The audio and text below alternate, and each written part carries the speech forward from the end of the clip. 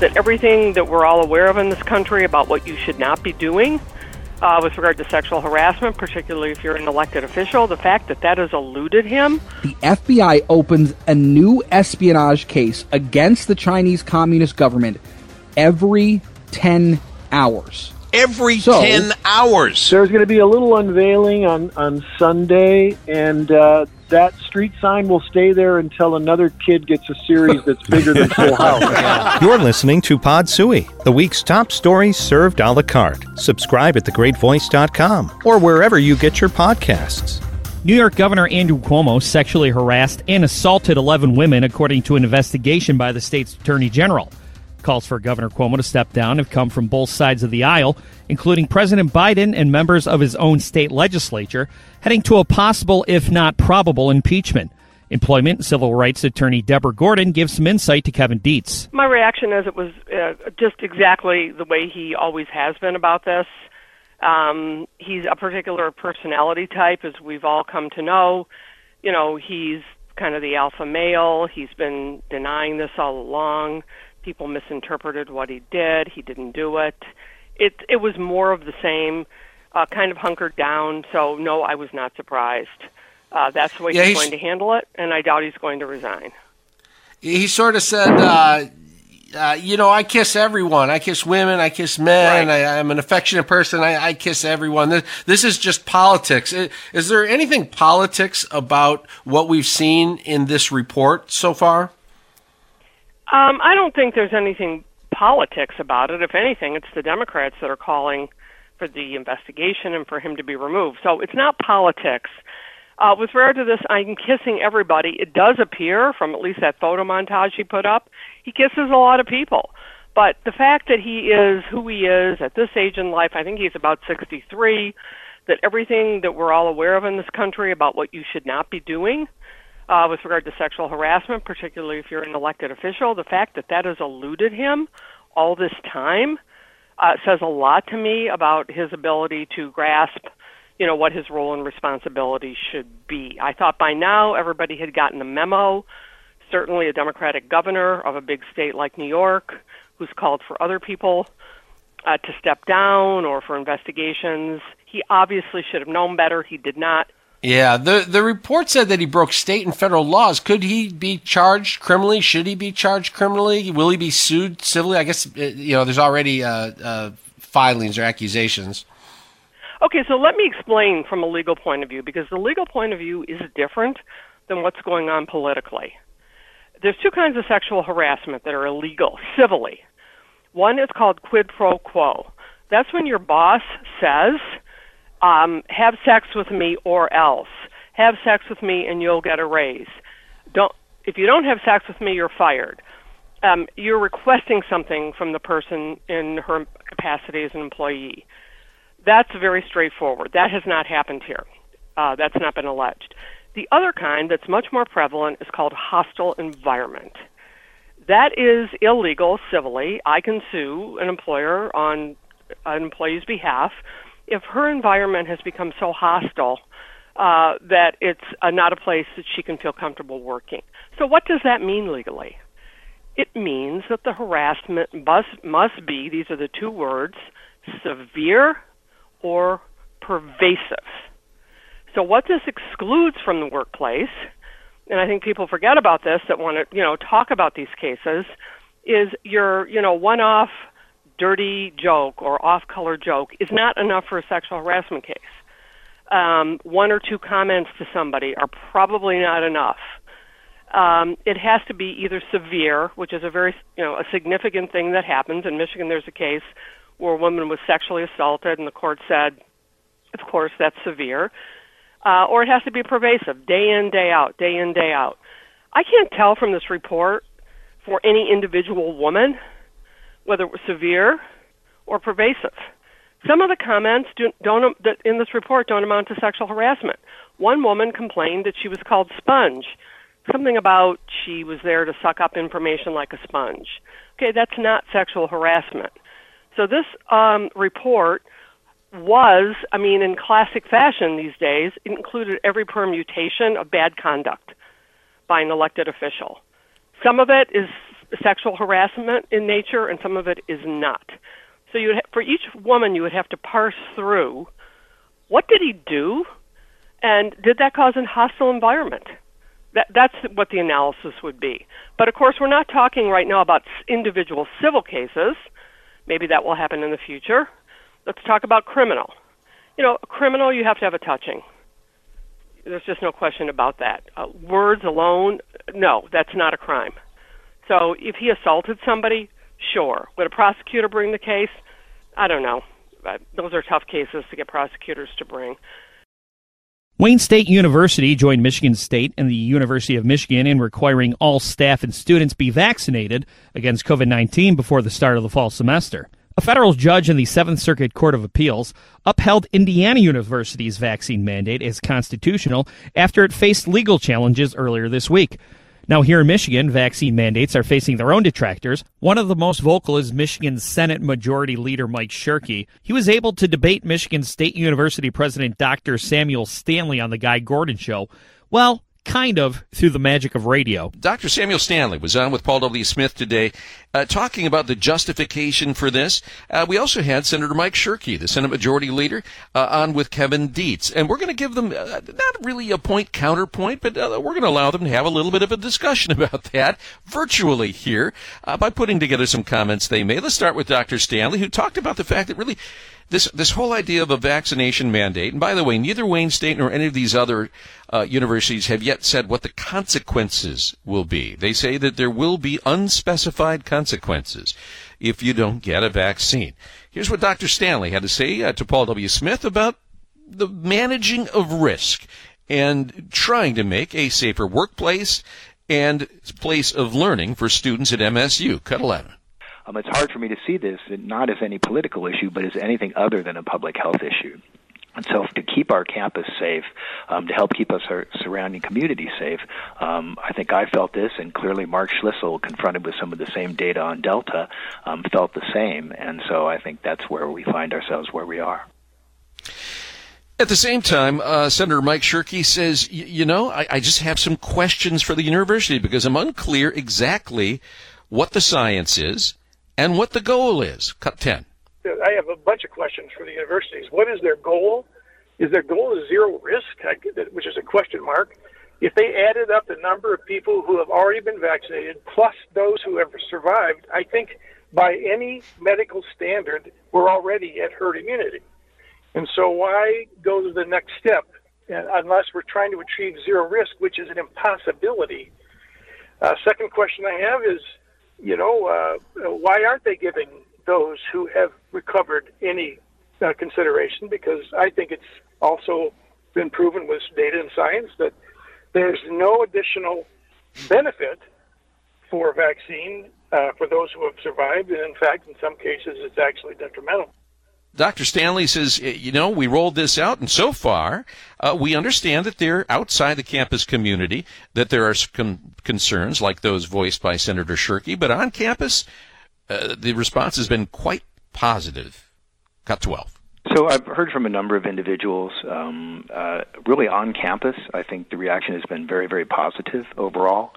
You may have seen in earlier news that my faculty senate had passed a resolution asking that the campus actually mandate faculty and staff and students to have vaccinated, and our student government organization had passed the same thing, asking again that students have mandated vaccination. So on campus, I think it's generally being well received. I certainly have received some emails from people outside who have concerns, parents who have concerns, a lot of questions about exemptions and so on, and then some pushback certainly from people who feel this is overreach by the school and are unhappy about it. And then there's Senator Mike Shirkey, who would be one of those that believes this could be an opportunity or evidence of overreach. Cut 7. I'm starting to question just about any decision that comes out of the CDC since it just seems like over the course of the last 18 months they've changed their minds more often than not. And I'm wondering now just how far we go without starting to question back the sources of their decision. I know for a fact that people have asked the CDC for the data to support this most recent decision. And as of yet, and I stay in close contact with somebody that's in a position to be able to make that request, as of yet, the CDC has not been able to provide any reference to scientific data supporting this most recent decision.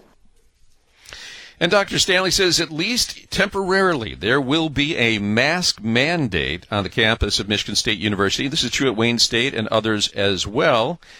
Here's why. Cut 14. We're now at a stage in Michigan where in some counties we're actually at the case level where CDC is recommending resumption of indoor masking. And so I think we're just a little ahead of the curve on that. We do plan to do it for the first weeks of campus because we will have some students who may not have been able to get fully vaccinated given the timing of the mandate. So we want to make sure that people are protected during that time. So we'll be mandating vaccines indoors for all students, faculty, and staff during that time. And then we'll see how things are going, basically. We'll see what's happening in the surrounding community, what CDC is recommending, then we'll make a different decision about what to do about that. We may lift it if those numbers look better. As the Tokyo Olympics come to a close, the World and International Olympic Committee look ahead to the 2022 Winter Games in Beijing. Many health officials were calling for the Tokyo Olympiad to be canceled altogether after being postponed a year due to a coronavirus surge in Japan heading into the Games. Now, if you thought the controversy surrounding the Olympics were over, you'd be mistaken. Some current and former high-ranking government officials are now calling for the 2022 Winter Games to be pulled out of Beijing. Senior news analyst Chris Renwick on Paul W. Smith. Back in 2020, former National Intelligence Director John Ratcliffe called China, as you mentioned, national security threat number one and the greatest threat to democracy and freedom worldwide since World War II. Now, Ratcliffe says that the 2022 Winter Olympic Games needs to be yanked from Beijing. Former President Donald Trump's final NI director says the U.S. should be pushing to move the games out of the Chinese capital. He wrote that in a Fox News op-ed and said also, quote, that the Chinese Communist Party leadership coordinated and continues to perpetrate a massive cover-up of the virus's origins and the circumstances surrounding its initial outbreak. And the 2022 games should be moved out of China. He says the International Olympic Committee should not allow Beijing to enjoy the benefits of hosting a massive global event while rejecting transparency and refusing to allow inquiries into, much less answering for, the deaths of millions of people around the world. FBI Director Christopher Wray agrees with Ratcliffe and says China is our greatest economic, political, and military threat. Former U.S. Attorney for the Eastern District of Michigan, Matthew Schneider, tells me this can essentially be looked at as espionage. It's Chinese government officials spying on Americans. Do we now want to send thousands of American athletes and trainers and people into China where they will stay in hotel rooms that are really not secure because they will be monitored by the Chinese Communist government? Snyder says that the FBI opens a new espionage case against the Chinese Communist government every 10 hours. So you got to say that again. I want listen. I love Matthew Schneider, and when Matthew Schneider speaks, I listen, and we all should. You broke up a little. Say it again. He says the FBI. He says that the FBI opens a new espionage case against the Chinese Communist government every 10 hours. Every 10 hours.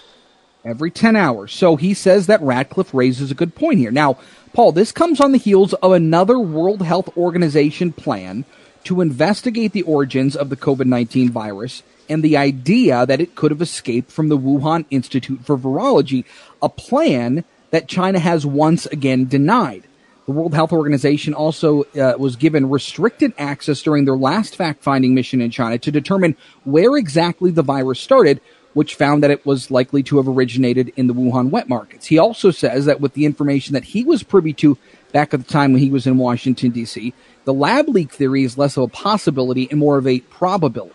Now, Ratcliffe also says that the games should go on. He says that the athletes who've been preparing for the games should not be punished. Now, the 2022 Winter Games from Beijing slated to start on February 4th, Paul. Yeah, and it always comes down to who is being punished, and this is a tough one, a tough nail to bite. But we'll see, we'll follow it. And we'd even talk about the intellectual property theft, the theft of intellectual property by the Chinese government. Huge issue. The list goes on and on and on. Chris Renwick, thanks much. Dave Coulier of Full House fame is receiving a high honor from his hometown of St. Clair Shores. Oh, come on, cut it out. The city will be renaming the street he grew up on to Dave Coulier Way. Dave joined Mitch Albom and his band of amateur comedians to reflect on his humble beginnings. I grew up on that street. My dad is 90 years old, still lives there in the house that I was born in. Aww. And, cool. I used to ride my bike up and down that street just dreaming of someday doing something with my life. And I thought, when they asked me to name the street, I thought, well, maybe I can inspire one kid riding up and down the street on their bike to dream and to do something, thinking that. Well, I thought you were going to say to pick another street. Inspire some kid to say, "Hey, get off Dave Coulier Way. He already named this one. I'm going to go over to Main Street." If I can inspire another kid thinking, hey, if he can do it from that humble little street, maybe I could do something too. What kind of street is Lang Street? Is it houses or? It's houses. Yeah, it's pretty close to the lake. And when I was a kid, the four of us kids, my brothers and sisters, my mom would actually give us towels and a bar of soap and say, "Go jump in the lake," and we did. We would walk down to the lake and go and take a bath down there. And, I've never forgot about Detroit or St. Clair Shores, my hometown. And I really should write a book called Full Circle, because that's what I feel like I did, Yeah. Aren't you back there now? Is that where your house, the house that you are building or buying, isn't it somewhere near there? I'm actually sitting on our property on Lake St. Clair out here. Let's see, we'd be in, New Baltimore, Chesterfield Township area. Right. But I love the water. I love the lake. I love fishing. I love, just boating in general. And I love being back home. So I'm really honored and humbled. Did you pick Way? Or, did you have your choice, like Dave Coulier Avenue? Or Rue? Dave Coulier Court? Yeah, Rue. Dave Coulier Lane. You should have gone with Rue. Because you kind of have a French last name. Yeah. Rue Dave Coulier. Rue. Yeah, you had all those choices. Rue de Coulier. I'm just glad they didn't pick Dave Coulier. No way. Is there anybody on Lang Street, Dave, you don't care for? It's your street. You can give him the boot. I know that street. It runs right into the one named for George Jefferson, right down by the lake, right? Isn't that? Yes. Oh, jeez. It's right next to Good Times Ave. Yes. Hey, Dave, it's Rosie. Congratulations on this honor. Going back to your house, did you have an issue with indoor plumbing growing up that you had to go to the lake to bathe? My whole family has a history of bad plumbing. People say go jump in the lake, and I said, when I was a kid, I really did. So, I'm just thrilled, and I couldn't be happier about this. At first, I thought they've got to be kidding, right? And then they said, no, we're serious. We really want to do this. So I'm thrilled to death, and like I said, I'm just really honored to do this for the city. Wow. Dave, is there some kind of a ceremony that's going to take place? There's going to be a little unveiling on Sunday, and that street sign will stay there until another kid gets a series that's bigger than Full House. That'll do it for Pod Sui this week. For full interviews or anything else you might have missed, go to thegreatvoice.com. See you next time.